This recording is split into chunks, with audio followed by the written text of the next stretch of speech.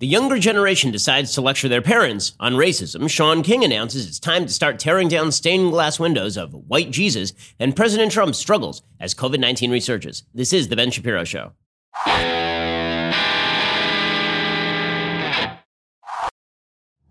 Today's show is sponsored by ExpressVPN. Protect your data from prying eyes at expressvpn.com/Ben. Well, we're going to get to all of the news, and there is plenty of it. There's an attempt to take over Lafayette Park again. St. John's Church got defaced again. There's an attempt to create a Black House Autonomous Zone is what they were trying to call it. It failed. So we'll get to all of that, plus all of the latest news on COVID-19 as there is a resurgence around the country. But first, it can be pretty refreshing to finally pay off those credit cards. A lot of people take out credit card debt, and then it takes them forever to pay off the credit cards, or they never do because the debt starts to rack up. As soon as you start racking up those interest rate charges, it is very hard to put that genie back in the bottle. Well, if you're having trouble doing that, you really need to talk to my friends over at Lightstream. You can get a credit card consolidation loan from Lightstream and save thousands in interest. Get a rate as low as 5.95 APR with autopay and excellent credit. Lower than average credit card interest rates of over 19% APR. The rate is fixed, so it will never go up over the life of the loan. Plus, there are absolutely no fees. You can even get your money in the bank account as soon as the day you apply. People love Lightstream because obviously it's helping them save a lot of money. It's helping them get their finances back in order. One customer says, I heard about Lightstream while listening to one of my favorite podcasts. I'm not going to say it's this one, but it prompted me to do some more research. After shopping around for a personal loan that would help me get a lower interest rate, there was no one easier to work with. Plus,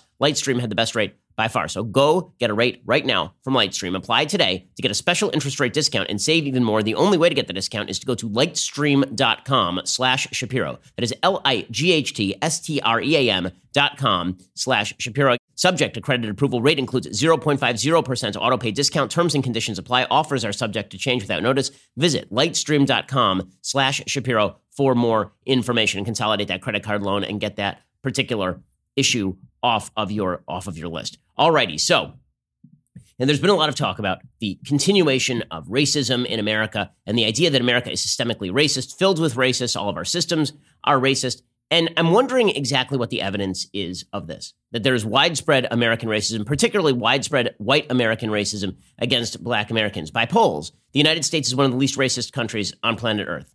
By polling data, okay, by actual violent crime data, the United States has very, very little intra-racial crime, white on Black, right? That does not happen very often. The evidence that there's widespread American racism, that white Americans are looking to do bad things to Black people on a regular basis, or that they are attempting to shift their institutions so as to harm Black people, the evidence of that is incredibly, incredibly scanty. And when we see it, we call it out, right? When we see bad situations, we call it out. See, this is the thing that is so puzzling about our entire moment. Is there seems to be a widespread perception that America is broadly speaking racist, its systems are broadly speaking racist, and yet people are having trouble identifying which systems are racist and which people are racist. And the reason people are having trouble identifying that is anytime there is a racist incident, there's an extraordinary outpouring of support for the person who is victimized by the alleged racist incident. So perfect example happened this week.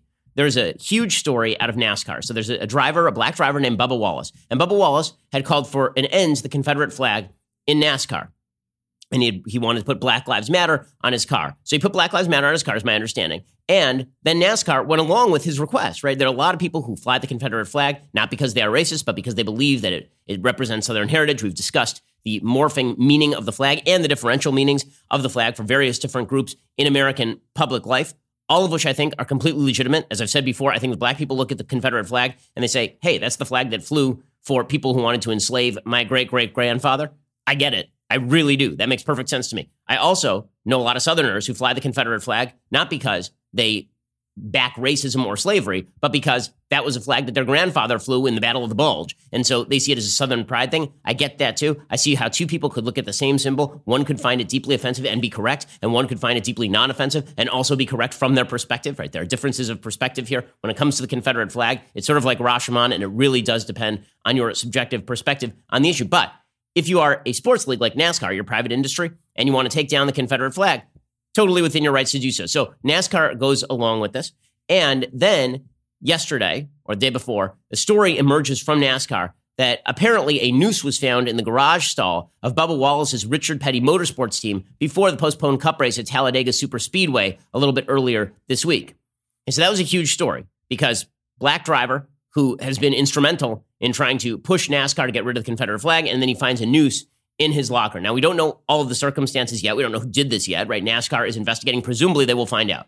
I mean, NASCAR's garages, I promise you, there are cameras in there. The FBI is also investigating, so we should find out sooner rather than later. And whoever did that should obviously be punished. And everyone agrees on this, that is a great example of a racist incident, right? Depending on who did it, that is a great, I mean, it's hard to think of it not being a racist incident, obviously. So NASCAR puts out a statement and says, we are angry and outraged and cannot state strongly enough how seriously we take this heinous act. We've launched an immediate investigation. We'll do everything we can to identify the person responsible and eliminate them from the sport. As we have stated unequivocally, there is no place for racism in NASCAR. This act only strengthens our resolve to make the sport open and welcoming to all. The FBI and the DOJ Civil Rights Division are reviewing the situation surrounding the news that was found in Bubba Wallace's garage to determine whether there are violations of federal law. Regardless of whether federal charges can be brought, this type of action has no place in our society, says U.S. Attorney Jay Town, who is the U.S. District Attorney for the Northern District of Alabama. So, in other words, a bad thing happens, and the reaction is overwhelming in support of the black driver. Overwhelming. I mean, the images that came out of Talladega yesterday are stunning. Right? It is the image of everyone who works at Talladega pushing Bubba Wallace's car to the front of the speedway. Right? There was a march where all the drivers got out, like all of them, and all of their pit workers, and they pushed his car all the way to the front of the track.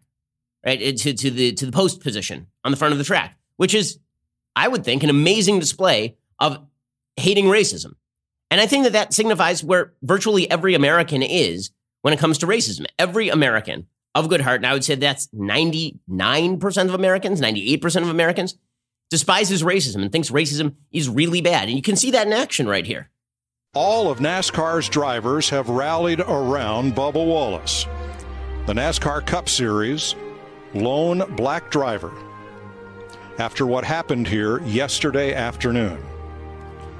The drivers, led by reigning Cup Series champion Kyle Busch in green, and their crews, the entire garage area, has rallied around Bubba Wallace and the number 43 today.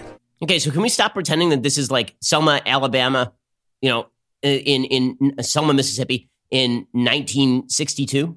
Can we stop pretending that's what this is? Because it isn't. I mean, you have literally an entire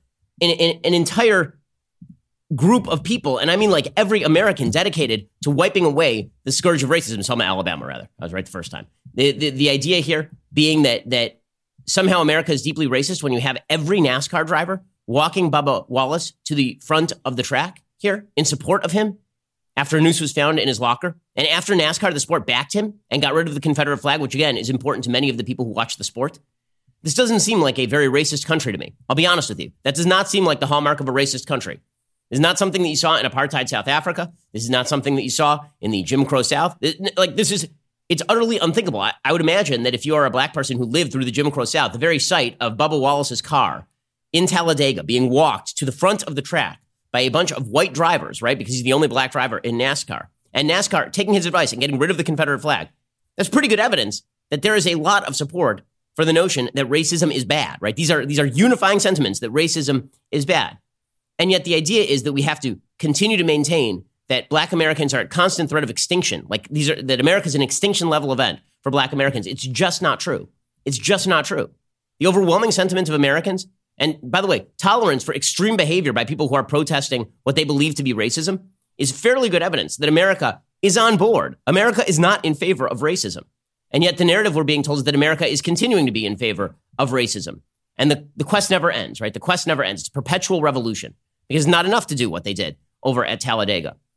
We'll get to more of this in just 1 second. First, let's talk about the fact that social media companies are now deciding what content is suitable for you and for the sensitive snowflakes among us. They are targeting your data, they are monetizing your data, and they are controlling what data you can see. Well, there's one thing you can control, their access to your data, and that is why I use ExpressVPN. See, the problem with big tech companies is that not only do they censor what you read, they will actually track what you do online. They track what you're searching for, the videos you watch, everything you click. They use that data to serve you ads, and then they can match your activity to your offline identity using your device's unique IP address.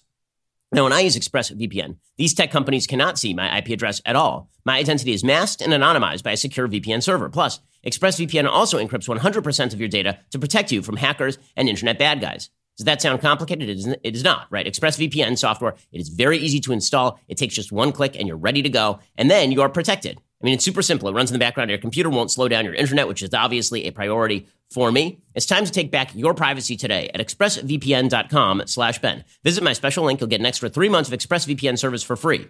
Who doesn't like to save money, right? Again, that's expressvpn.com/Ben, expressvpn.com/Ben for more information. Alrighty, so as I say, it seems to me the evidence is pretty strong that Americans despise racism. And Americans of all stripes think racism is really, really bad. In fact, Americans hate racism so much that they are not willing to talk about instances of apparent racism where the races are not the ones that fit the narrative. So, for example, there was this attack that I talked about yesterday on the show. It was filmed and went viral online, in which a black man beat the living hell out of a white Macy's employee and then claimed that he used the N-word. It was a really bad incident. Really bad incident. Okay, and the only people who are talking about it are, of course, people on conservative radio. Right? People in the conservative world are talking about this because they're making the point that, you know, it's quite fascinating, the disparate attention that is paid to acts of racism in the United States. If this were a white guy walking into a Macy's and beating the hell out of a black employee, that would lead the news every night for weeks. And the reason for that is because, again, the media narrative is that racism only exists when it comes to white on black racism. There's no such thing as black on white racism. Also, there's this idea from the media that if you pay attention to attacks like this one, that it leads to bad narratives. It leads to bad narratives in which people might become racist about black people by seeing this sort of incident. Now, I think most people are smart enough to look at this sort of incident and not attribute this to black people at large. I think most people are smart enough to look at an incident like this and say, hey, that's a bad person who's doing a racist thing, it appears. But that the same way that the left refuses to, here's the thing. For the left, it's a lot of projection. The left sees a white person do a bad thing to a black person and immediately attributes that to American society writ large and white people writ large. And so they assume that if Americans were to see a black person do a bad thing to a white person, that all of America would then suggest that all black people are responsible for this. The only people who talk in terms of collective responsibility for actions on a racial level are people on the left. And that is why they don't want to talk about incidents like that, because with leftist logic, then collective action, collective responsibility starts to take hold. But for regular people, they look at incidents of racism, they say, okay, people who act racist in America are the bad apples, and we should call them out no matter what their race. And it doesn't implicate the system more broadly. The problem for the left is if you're making an argument that systems of power are always implicated by individual events, then you can only show the public certain events. It's very important that the public only see certain events, because if every incident is just the tip of the iceberg, and the iceberg is really the problem, well, then we can only show you the incidents that back our narrative and the icebergs that we wish to talk about. So this incident at Macy's, of course, did not receive the sort of national news coverage that it would have received if the races were reversed. Neither did that incident in, what was it, Michigan, where there was a video of a young black man beating up an elderly white person. Neither did that incident in New York, where there was that image of a young black man walking down the street. He apparently had a bunch of criminal violations before, pushing over a 92-year-old white woman who promptly banged her head on the sidewalk. Right? None of that made the news in the same way that the beatings of Jews in Williamsburg, predominantly by young people of color, did not make the news. The reason it didn't make the news is not because it's not newsworthy. It's because the left automatically assumes that because they think of things in terms of race, everybody else will start to attribute individual actions to broader races, and then that will back a narrative that they don't like, right? And again, I'm of the opinion that you shouldn't attribute individual instances to broader narratives without any supporting evidence. But because the left does it routinely, they're afraid of this is how you end up with censorship. The way you end up with censorship is because there are people on the left who believe that every individual incident is indicative of a broader system of power. And so we can only show you certain incidents that back our notions of which power ought to govern and which power ought not govern. But this is part of the broader point, which is that, and by the way, that is a status quo that is sort of accepted by most Americans. Most Americans are not clamoring to see more of this Macy's incident on TV. And the reason is because most Americans are uncomfortable with racist incidents and uncomfortable with racism more generally. Americans are trying to wipe racism away. It is something they wish to do. And you're seeing that it's pretty incredible. You're seeing this on a wide variety of levels, the attempt to bend over backwards to wipe away non-racism over and over. So 30 Rock is now pulling certain episodes from syndication because supposedly characters in the show appeared in blackface. Now, I don't actually remember those episodes. I remember watching 30 Rock. I don't remember the episodes off the top of my head. But Tina Fey put out a notice. She said, as we strive to do the work and do better in regards to race in America, we believe that these episodes featuring actors in race-changing makeup are best taken out of circulation. I understand now that intent is not a free pass for white power, for white people to use these images. I apologize for the pain they have caused. Going forward, no comedy-loving kid needs to stumble on these tropes and be stung by their ugliness. I thank NBC Universal for honoring this request. So 30 Rock pulled down some episodes. There were 2 episodes in question. One was episode 2 of season 3, and one was episode 10 of season 5. Both of them featured Jane Krakowski's character Jenna in blackface. I believe that the idea here was to parody blackface, if I recall this correctly. That the whole thing was to make fun of racism. I'm fairly certain that Tina Fey and the folks over at NBC were not like, oh, let's do old-fashioned blackface and make fun of black people. Pretty sure that's not the case. But even making fun of blackface is no longer acceptable. By the way, we know that making fun of blackface is no longer acceptable because the Washington Post ran a 3,000-word piece castigating one of its own former staffers, who is like an internet person, for having the temerity to mock Megyn Kelly by dressing up as Megyn Kelly in blackface after that entire silly scandal a few years back. Okay, speaking of people who are now being targeted for not being woke enough, see, here's the thing. Once you buy into the narrative that America is broadly speaking racist, despite all proof to the contrary, there is no end to it. Once you buy into the idea that you don't have to spot individual instances of racism, all you have to identify is inequality of outcome, well, then there is no end to this routine. And the people who will find themselves on the chopping block first are the people who are most likely to cave. So this is why Bill Simmons finds himself on the chopping block today. So what did Bill Simmons do wrong, right? The sports guy? So the New York Times has a long piece today called Sports Media Giant Bill Simmons Finds Himself Playing Defense. What did he do? Did he say the N-word? Did he mistreat a black person? No, he didn't. What did he do? Well, on June 1st, there was an episode of Bill Simmons' podcast called A Truly Sad Week in America, in which Simmons talked about the Black Lives Matter movement with a frequent guest, the Ringer podcaster Ryan Russillo. Russillo is one of the founding editors of the site and a good friend of Simmons. And Russillo spoke of what he described as looters who were breaking into sneaker shops, which is a thing that happened. Okay, you know how I know that happened? It happened 2 blocks from my house. Literally, in the middle of the unrest in Los Angeles, there's a Foot Locker like 3 blocks away, and people broke into the Foot Locker. I mean, the good news was that they broke a window and somebody got cut. They called an ambulance. The guy was fine. Not kidding. That's an actual thing that happened. But Russillo made a big mistake. During the podcast, Russillo complimented Simmons on his hiring practices, praising his boss for, quote, the jobs and opportunities you've given a diverse group. Then Simmons and Russillo were forced to apologize because it was set off a social media backlash and was described as preposterous in the New York Daily News. The Ringer Union, affiliated with the Writers Guild of America, represents about 65 employees. The outlet has no black editors or staff writers covering the NBA or NFL.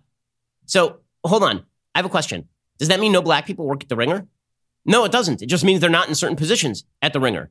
But then Simmons had to prostrate himself before the woke gods of the New York Times. He said in an email to the New York Times that the Ringer fell short on diversity and that he expects to make personnel announcements soon that will show that the company is making progress on the issue. And then he held an all-hands meeting a few days after the podcast episode. Simmons told the staff he was going to make mistakes, but that he tried to learn from them. By the way, I believe that they have 2 separate podcast hosts who are black, at least, right? Jamel Hill, I believe, hosts a podcast with the Ringer, and so does Larry Wilmore, is my understanding, hosts a podcast with the Ringer. So the idea that this is like a black-free company or something, or that Bill Simmons is a vicious racist, is plainly ridiculous. It's plainly ridiculous. But now he is on the chopping block because apparently he has not hired enough black folks. The Ringer has 6 black editorial staff members out of about 90 employees, according to the union. 3 of them are writers. A 4th black writer was hired to cover the NFL starting in July. Between 2017 and 2019, at least 5 black editorial staff members left the company. So that means presumably that he had more black staffers and some of them left. But the New York Times quoted these 4 former black employees, 3 of whom spoke on condition of anonymity for fear of antagonizing Simmons, and they said they often felt uncomfortable at the Ringer. A few of them, why were they uncomfortable? A few of them said they were sometimes heaped with racist abuse on social media and in online comments when they covered topics that might not have fit the expectations of the typical Ringer reader, including a post on Beyonce, and top editors didn't go on social media and defend them. So it's not that the Ringer did something bad to their own employees. It's they posted articles and people were mean to them online and gave them the sads, and their editors didn't come out of the woodwork to defend them from the cruelty of the comment section. First of all, if you work in the internet, first rule of working on the internet, guys, never read the comments. Never read the comments. But just like every other woke company, the Ringer is now being basically held hostage in its staffing decisions by woke staffers who have decided that they are going to hold accountable the editorial structure that pays them for decisions that they don't actually get to make. The point here is a more general one, which is, it seems to me, there's a pretty widespread attempt happening right now to fight racism. No?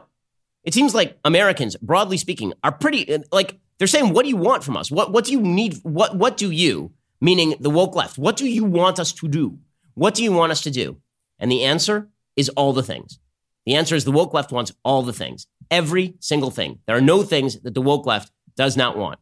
We're going to get to that in just 1 second. First, let us talk about the fact a lot of people right now asking themselves, can I still get life insurance? I mean, there's a pandemic on. Can I get a life insurance? The answer is you can. You can indeed. You can buy life insurance during a pandemic. If you have loved ones, depending on your income, you probably should. As an insurance marketplace, Policy Genius is in contact with the life insurance companies on their platform every day.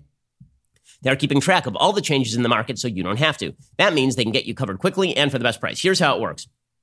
Policy Genius will compare quotes from the top life insurance companies all in one place. It takes just a few minutes to compare quotes from the top insurers and find your best price. That doesn't just save a lot of legwork. It could save $1,500 or more a year by using Policy Genius to compare life insurance policies. Once you apply, the Policy Genius team will handle all the paperwork and the red tape for free. So if you hit any speed bumps during that application process, they will be there to take care of everything. So if you're one of many people looking to buy life insurance right now, but you're not sure exactly where to start, head on over to PolicyGenius.com. Policy Genius will help you find the best rate, handle the process completely. They'll get you and your family protected, hopefully give you one less thing to worry about. That's PolicyGenius.com. Go there for all of your insurance needs. Get that taken care of. Be a responsible human. PolicyGenius.com. Okay, so what exactly does the woke left want? The answer is the woke left wants all of the things. So Sean King of the New York Daily News and a self-proclaimed civil rights leader, he reacted to a post from Matt Schlapp. Matt Schlapp is the head of the American Conservative Union. And Matt Schlapp had tweeted out that sooner or later the left was going to come for statues of Jesus. They're coming for statues of literally everyone else. And Sean King immediately tweeted back, yes, I think the statues of the white European they claim is Jesus should also come down. They are a form of white supremacy, always have been. In the Bible, when the family of Jesus wanted to hide and blend in, guess where they went? Egypt, not Denmark. Tear them down. So tear down every depiction of Jesus as a white person. By the way, Jesus was not a black person either. Jesus was a Jew. Okay, probably looked like my father-in-law.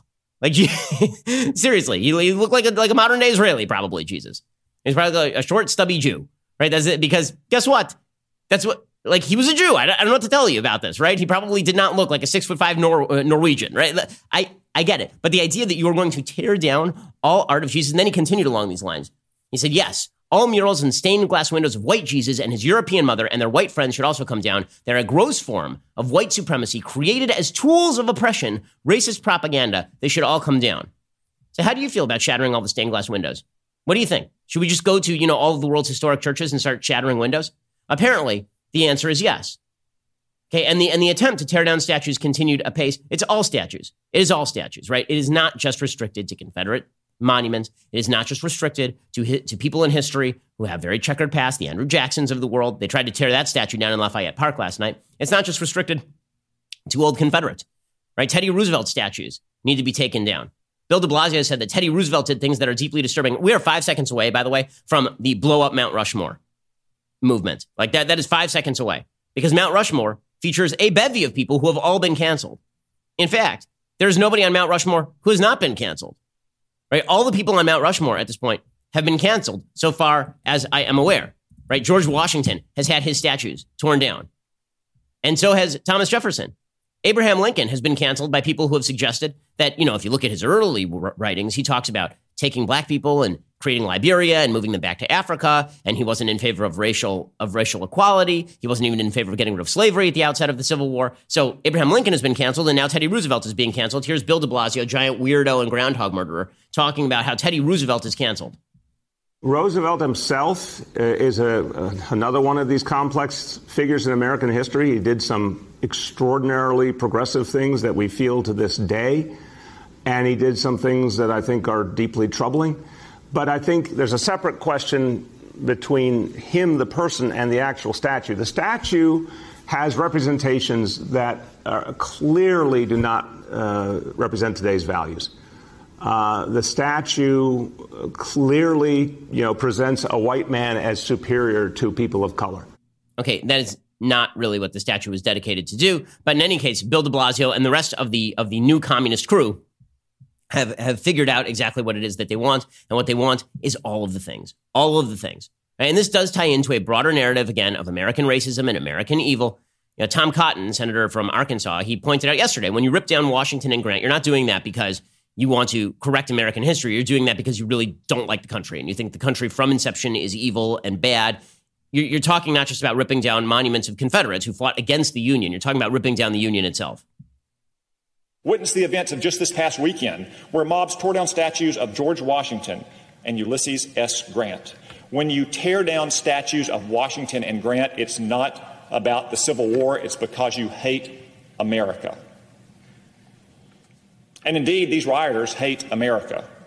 In Portland, where they tore down the statue of Washington, they also spray painted on him the date 1619, a reference to the New York Times' revisionist anti-American history project. Okay, he is exactly right about all of this. And this is part of, again, a broader goal. And the broader goal is tear down the system. The broader goal is tear down the system. Now, some of the leaders in the Black Lives Matter movement will say as much. Black Lives Matter founder Patrisse Cullors, she actually came out a few years back in 2015 and expressed what exactly her goals were. She said, yeah, I'm a Marxist. We're trained Marxists. Like, our goal is to tear down the system. I think that the criticism is helpful. I also think that it might, I think of a lot of things. The first thing I think is that we actually do have an ideological frame. Myself and Alicia in particular are trained organizers. We are trained Marxists. We are super versed on sort of ideological theories. It's not about stopping racism for a lot of the people who are involved in this. It is about stopping the system itself, because the system itself is supposedly an outgrowth of racism and bigotry. By the way, this is one of the problems that a lot of people on the left, they don't understand. People on the right, they say, why won't you just say Black Lives Matter? Okay, I'm happy to say Black Lives Matter. Black lives do matter, because that's perfectly obvious. It's perfectly obvious that Black Lives Matter. The reason people object to the phrase Black Lives Matter is because there's an actual group called Black Lives Matter. And when people say Black Lives Matter, that is a term that suffers from, in linguistics, they call it semantic overload. It is a term that means more than one thing. The group Black Lives Matter is a Marxist group. Okay, the group itself, which is not the movement, right? It's just the group that created the movement. That group is really not a great group. Their website specifically says, we call for an end to the systemic racism that allows this culture of corruption to go unchecked and our lives to be taken. We need to defund the police nationally. We demand investment in our communities and the resources to ensure Black people not only survive but thrive. If you're with us, add your name to this petition. We disrupt the Western prescribed nuclear family structure requirement by supporting each other as extended families and villages that collectively care for one another, especially our children, to the degree that mothers, parents, and children are comfortable. In other words, it's a Marxist group. I mean, the BLM website also takes time out to rip on Israel because that's what they do. It's pretty incredible. So when people object to sort of the Black Lives Matter tag, it's because it's not clear what exactly that means. Because on the one hand, it's perfectly obvious. On the other, it is perfectly not. On the one hand, it's perfectly obvious that Black Lives Matter, and everyone, 100% of Americans virtually agrees with this idea. And the ones who don't are significant outliers that everybody despises. And then you have people who are the Black Lives Matter organizers and leaders and members of that group. And the group itself is really not great and is pushing an agenda that has very little to do with fighting racism. Now, coming up in just a second, I want to talk about the generational shift that is going on, because one of the things that we are watching right now is a repeat of the 60s, when you had an older generation that had acknowledged its sins and allowed the younger generation to run roughshod over them. Well, today, you have the same thing, an older generation that is allowing the younger generation to run roughshod over them. The only difference is that back in the 1960s, at least you could make the claim that the older generation had not done enough about racism.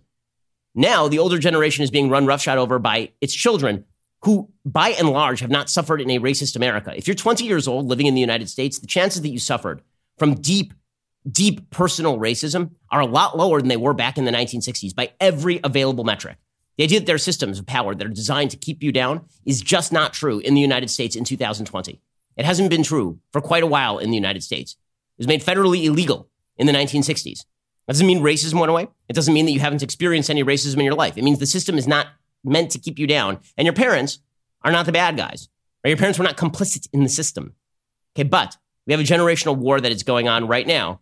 We're going to get to that in just 1 second, because there's an incredible article in the New York Times talking about this, and it does speak to the, I would say, dismal future of the country if young people get their way on this thing. We'll get to that momentarily. First, let us talk about the fact that sleep is a little bit hard to come by these days. There's a lot of stress. You're stuck in your house with your kids. This is why you need a great mattress to lie on at night. I'm talking about Helix Sleep. Helix Sleep has a quiz. It takes just 2 minutes to complete, matches your body type and sleep preferences to the perfect mattress for you. Whether you're a side sleeper, a hot sleeper, whether you like a plush or from bed, with Helix, there's no more confusion and no more compromising. Helix Sleep is rated the #1 mattress by GQ and Wired Magazine. And CNN called it the most comfortable mattress they've ever slept on. Just head on over to helixsleep.com/Ben. Take their 2-minute sleep quiz. They will match you to a customized mattress. They'll give you the best sleep of your life. They've got a 10-year warranty. You get to try it out for 100 nights risk-free. They'll even pick it up for you if you don't love it, but you absolutely will. Helix is offering up to $200 off all mattress orders just for our listeners. Get up to $200 off at helixsleep.com/Ben. That is helixsleep.com/Ben. And I love my Helix Sleep mattress. My wife and I took that 2-minute sleep quiz, and we have a mattress that is made just for us. It is incredibly comfortable.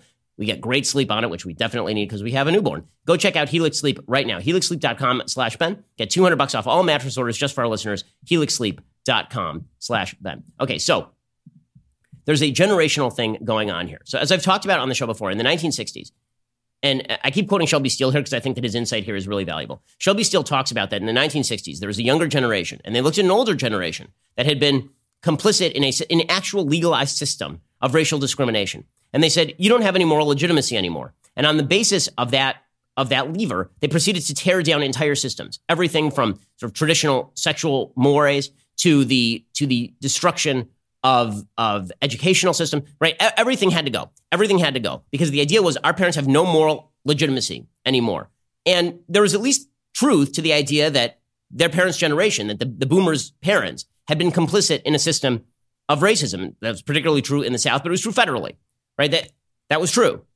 Now fast forward to 2020, and the kids are now doing it to their parents. So you have millennials who are doing it to Gen Xers, and you have Gen Xers who are doing it to the boomers. And the basic idea here is that the same people who were ripping on their parents back in the 60s are now being ripped by their children for quote unquote not doing enough. Now, there's only one problem with this, which is the evidence is pretty scanty there. The evidence is really, really scanty. It doesn't really exist that the baby boomers and the millennials and the Gen Xers, that those people are deeply, viciously racist. And that evidence just isn't there. And more importantly, one of the things that is happening is when you attribute to racism the effect of failures of personal responsibility, you actually end up removing autonomy from people. And when you suggest that the system is responsible for individual failings, what you end up doing is creating a discouraging situation for young people. You tell them that all the problems in your life are not your fault. They are the fault of your parents' generation. They are the fault of the system. That is not a recipe for success. It is not. It is a recipe for failure. One of the worst things you can do to a child is tell them that they do not have the capacity to rise in the freest country in the history of the world. A country that is diverse and multicultural and allows opportunities and equal rights under law, right? That country is a problem and that your parents just don't get it. They don't get it because, they maybe think of the old framework where if you remove the obstacles, then you have opportunities. But they need to think of the new framework wherein anything short of utopia is evidence of discrimination. This is leading to a younger generation who have decided that their actual quest in life is to tear down the system that provides them opportunities because they don't wish to take advantage of the opportunities themselves. There's an incredible article in the Washington Post today. It's called Young Asians and Latinos Push Their Parents to Acknowledge Racism Amid Protests.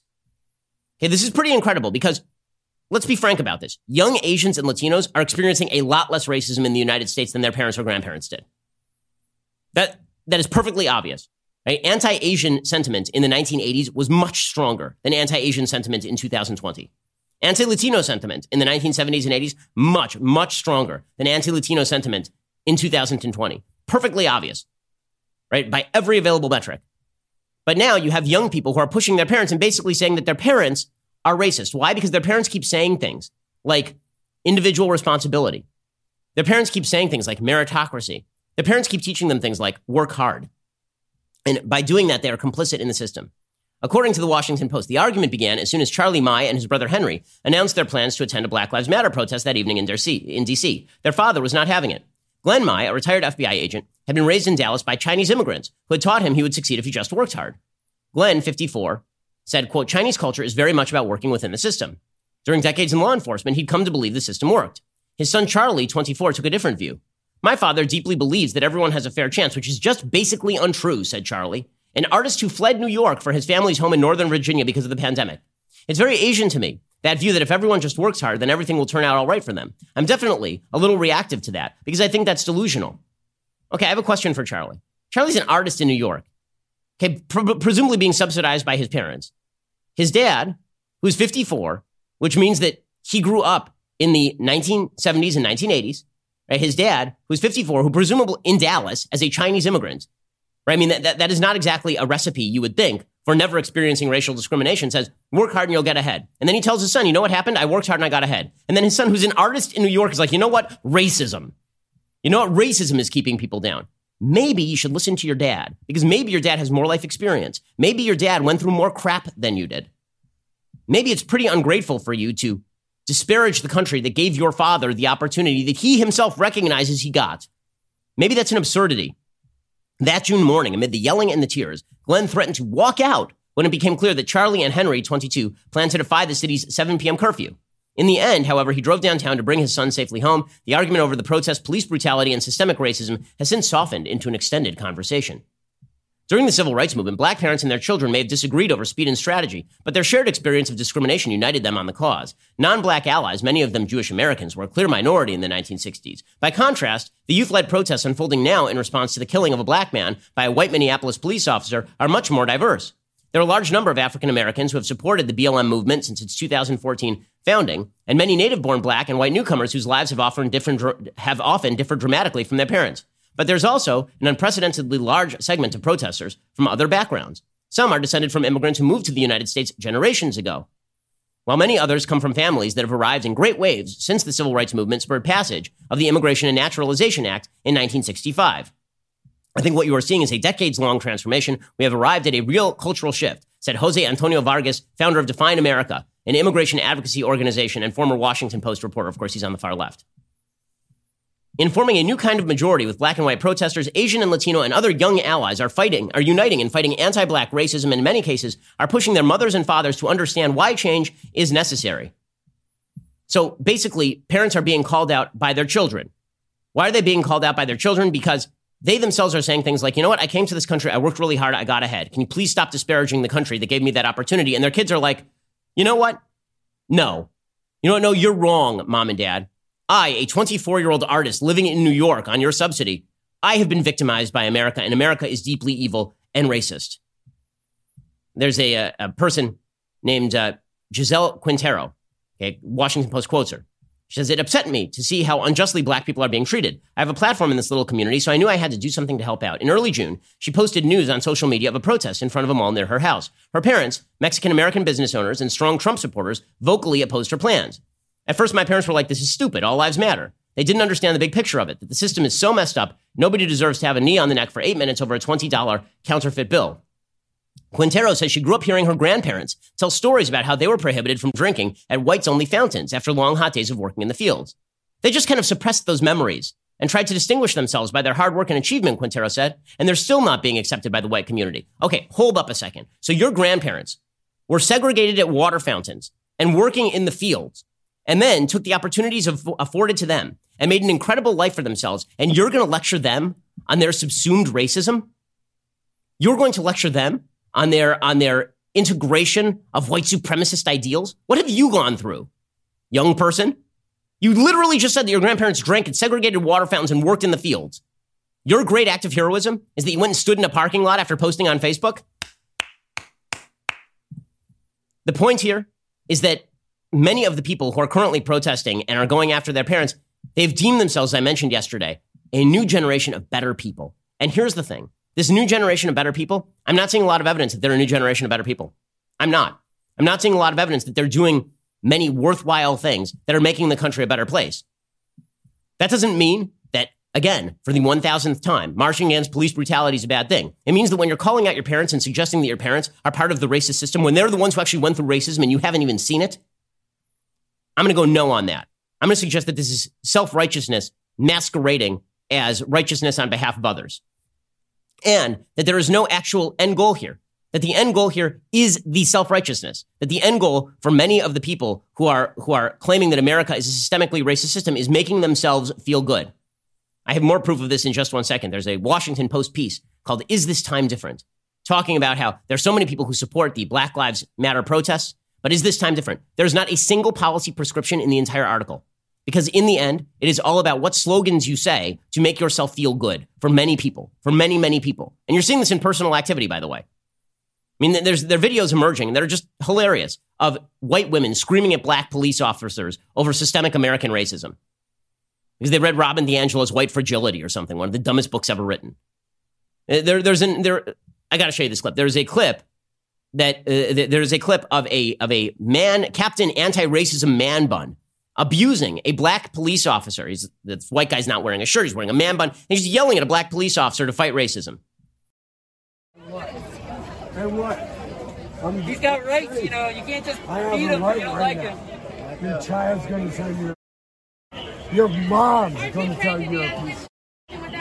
If your mother doesn't, I feel sorry for her. I feel sorry for your family.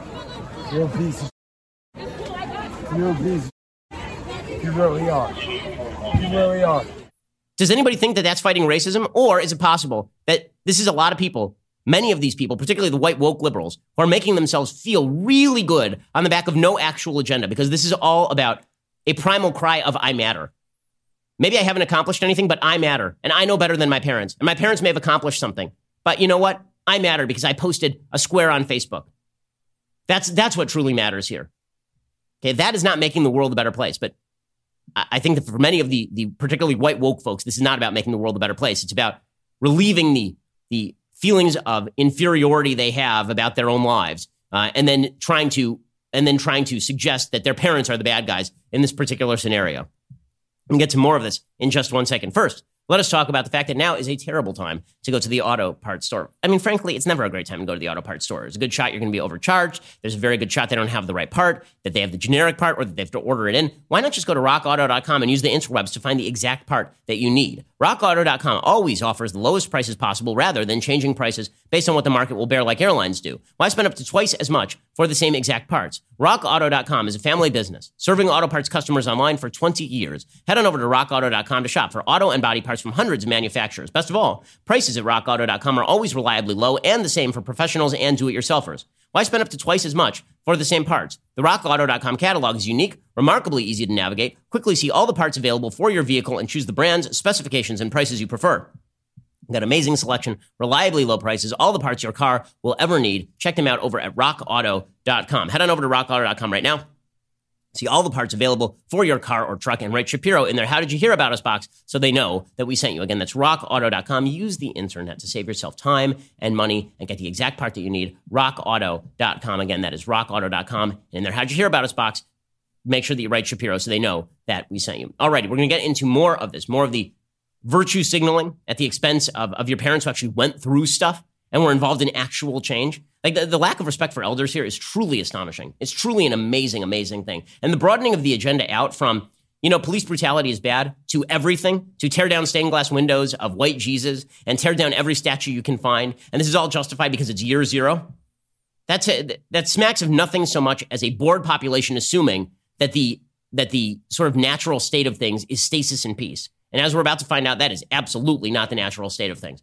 We'll get to that in a moment. First, if you're not already a Daily Wire member, you should consider getting a reader's pass to dailywire.com. It is a great value for only $3 a month. And when you sign up, get that first month for only 99 cents. You also get access to our mobile app, articles ad-free, access to exclusive editorials, like the one that we put up yesterday, 6 heroic members of law enforcement that deserve praise and recognition. Remember, there are good members of law enforcement. Remember that? So if you haven't checked out the reader's pass already, go to dailywire.com, sign up for just $1. Also, my new book is out July 21st. It's called How to Destroy America in 3 Easy Steps. It is all the things. It is all the things. We are watching it take place in real time. I'm not saying I'm a prophet. All I'm saying is that this book, which was written back in December and January, it literally could not be more relevant. The basic premise of the book is that there's a group of people, I call them the disintegrationists in America, who are seeking to destroy American history. Right? The 1619 Project comes in for some criticism. They're seeking to destroy American history. They're seeking to destroy American philosophy, the idea of equal rights before the law, and they're seeking to destroy our culture of rights, suggesting that rights like free speech are a threat to people of color, are a threat to minorities in the United States. It's really ugly. It's really bad. My book isn't just a critique of the disintegrationist position. It debunks a lot of their arguments. It's a very, very useful tool for you in not only discerning what exactly is going on, but in fighting back against the insanity that we are currently seeing. Again, it's called How to Destroy America in 3 Easy Steps. I think it's really deeply important. Go pre-order it today at dailywire.com/Ben. That is dailywire.com/Ben. You're listening to the largest, fastest growing conservative podcast and radio show in the nation.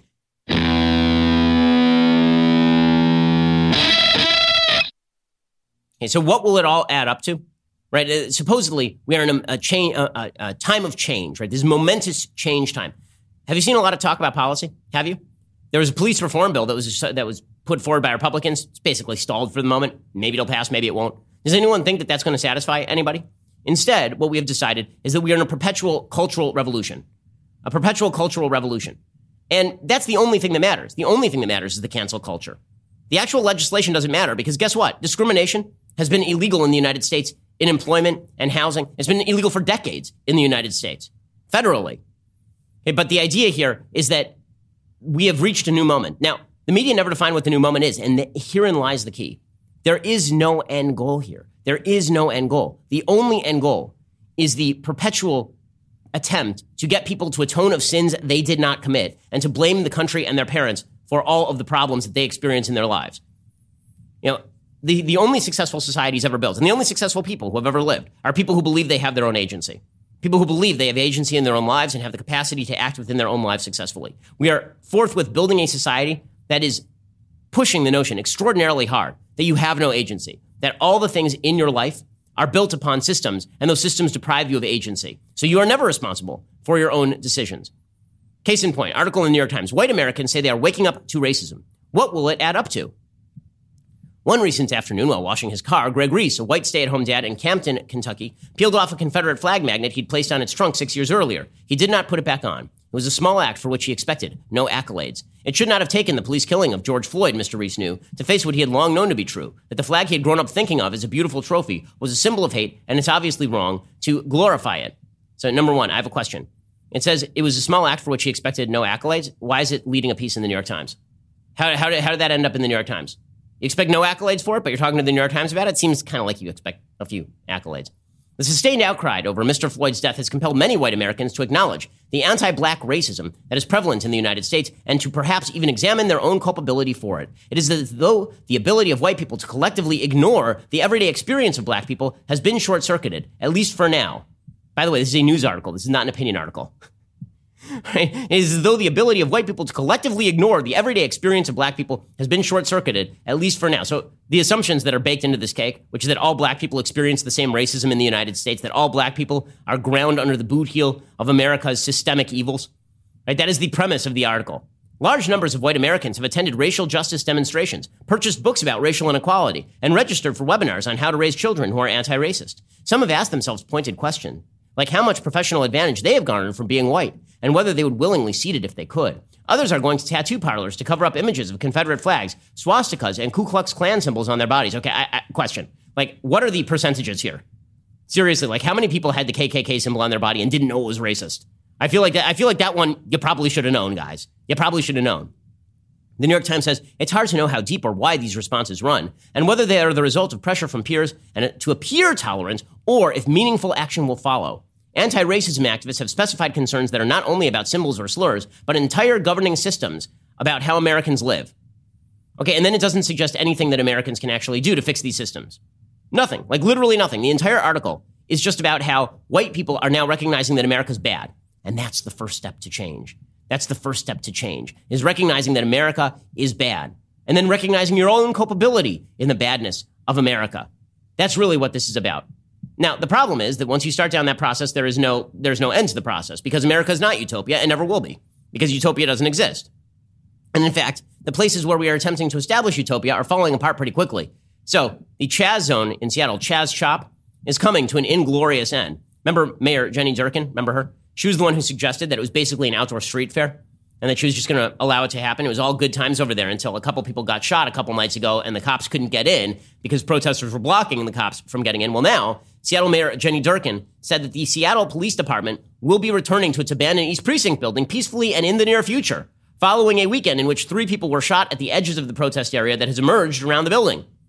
Durkan said the city would attempt to phase down nighttime activity in the Capitol Hill organized protest area known as CHOP, or earlier as Chaz, but would not be using police to clear the zone. Rather, said Durkan, they'd be asking people to leave the area voluntarily at night, offering resources for homeless people and working with community groups to try to cajole people to leave the area, where dozens of tents have sprouted up in recent weeks, along with couches, guerrilla gardens, and graffiti. Guerrilla like Guerrilla, Guerrilla gardens and graffiti. Durkin said, it's time for people to go home. It's time for us to restore Cal Anderson and Capitol Hill so it can be a vibrant part of our community. But I thought it was a vibrant part of the community. I was informed that this autonomous republic, this autonomous zone, was a full flowering of American democracy. Jay Inslee literally said that Trump hates democracy for saying that he didn't like Chaz and that it was a separatist organization inside a major American city. Durkin said the impacts on the businesses and residents in the community are now too much. Oh, now they are. Oh, I see. Now, she just expects that she's going to be able to send over a few people to be like, guys, if you could clear this, that'd be really great. They've built up barricades there. So I'm really looking forward to seeing how exactly the Chaz chop comes to an end. See, one of the great lies about where we are in American history is this belief that this is the norm, that the great peace and prosperity we've experienced as a people over the last several decades, that is the norm in human life, and that you can rip down all of the systems and maintain the norm. You can rip down equal rights before law and maintain the norm. That you can change the definition of racism from actual racism to the systems of oppression are preventing people from expressing themselves fully, and all failures of personal responsibility are attributable to the system. You can redefine racism as that, and that won't have any impact on the systems in which we live. You can tear down the systems and keep all the good stuff, in other words. They can just tear away the roots of a building and then expect that the building is going to stand on air. That's not the way any of this works. It ends up more like Chaz Chop. It ends up more like separate black and white zones, which is, by the way, something that white protesters were creating inside Chaz Chop. There was video of them separating people out because they wanted to make safe spaces for black people, which is also called segregation. Okay, that is a bad thing, typically in the United States, to separate people on the basis of race. Even the left recognizes that in practical terms, what they are calling for is not a thing that is practical, which is exactly why the DC police refused to allow the setting up of a black house autonomous zone outside the White House. And the DC police, by the way, stopped the tearing down of an Andrew Jackson statue in Lafayette Park on Monday night. Also, the members of the Black House Autonomous Zone decided that they were going to spray paint St. John's Church again. So that's great. There have been like a couple of pictures of that. President Trump appears outside there. It's a big picture. They try to burn it down and they spray paint it, the protesters / rioters. And that's totally fine. So totally no big deal. By the way, question, is the Mayor Bowser over in D.C., is she a racist now? Because she's shutting down the Black House Autonomous Zone. I've been reliably informed that if you're a member of a system of power and you do not allow these sorts of flowerings of democracy to occur, that you are part of the racist problem in America today. As the agenda gets vaguer and vaguer, the actual agenda gets clearer and clearer.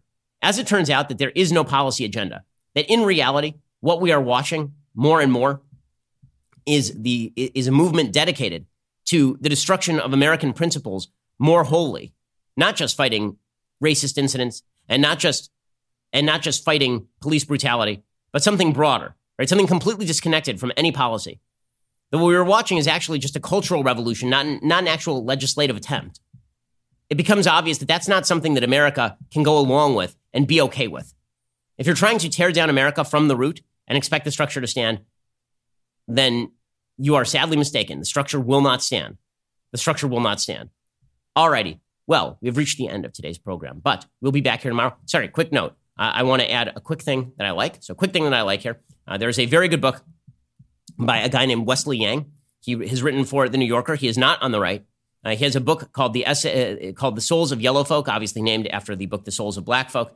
And the book of essays is really interesting. It's about Asian Americans in the United States and how they have dealt with discrimination in the United States. He has a couple of incredible essays near the end of the book about the changing phraseology, the change of phraseology from white supremacy to whiteness being the problem, the change of phraseology from racism to systems of oppression.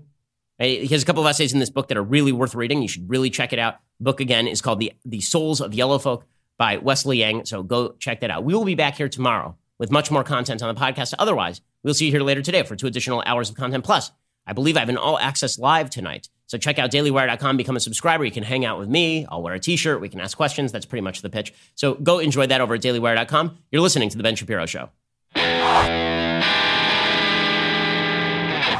If you enjoyed this episode, don't forget to subscribe. And if you want to help spread the word, please give us a 5-star review and tell your friends to subscribe too.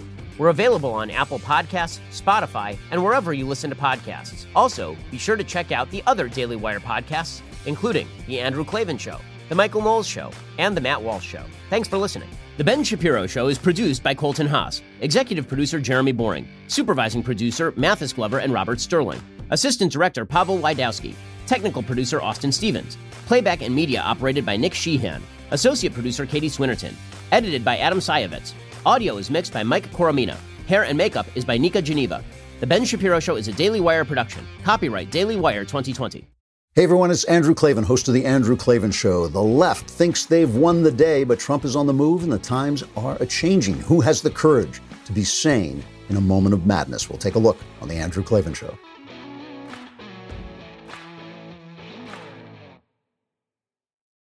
We'll get to more on this in just 1 second. First, Pure Talk believes in American values, and that free should mean, like free. So when you switch to Pure Talk today, you'll get a free Samsung 5G smartphone. There's no foreign-line requirement, no activation fee, just a free Samsung that's built to last with a rugged screen, quick charging battery, and top-tier data security. Qualifying plans start at just $35 a month for unlimited talk, text, 15 gigs of data, and a mobile hotspot. Pure Talk gives you phenomenal coverage on America's most dependable 5G network. It's the same coverage you know and love, but for half the price of the other guys. The average family saves almost $1,000 a year. So I challenge you to choose a company that actually doesn't hate your guts and shares your values. Let Pure Talk's expert U.S. customer service team help you make the switch today. Go to puretalk.com/Shapiro to claim your eligibility for your free brand new Samsung 5G smartphone and start saving on wireless today. Again, go to puretalk.com/Shapiro to switch to my cell phone company. I've been using them for years. They're fantastic. You'll love them as well. Go to puretalk.com/Shapiro and claim your eligibility on that free brand new Samsung 5G smartphone. Start saving.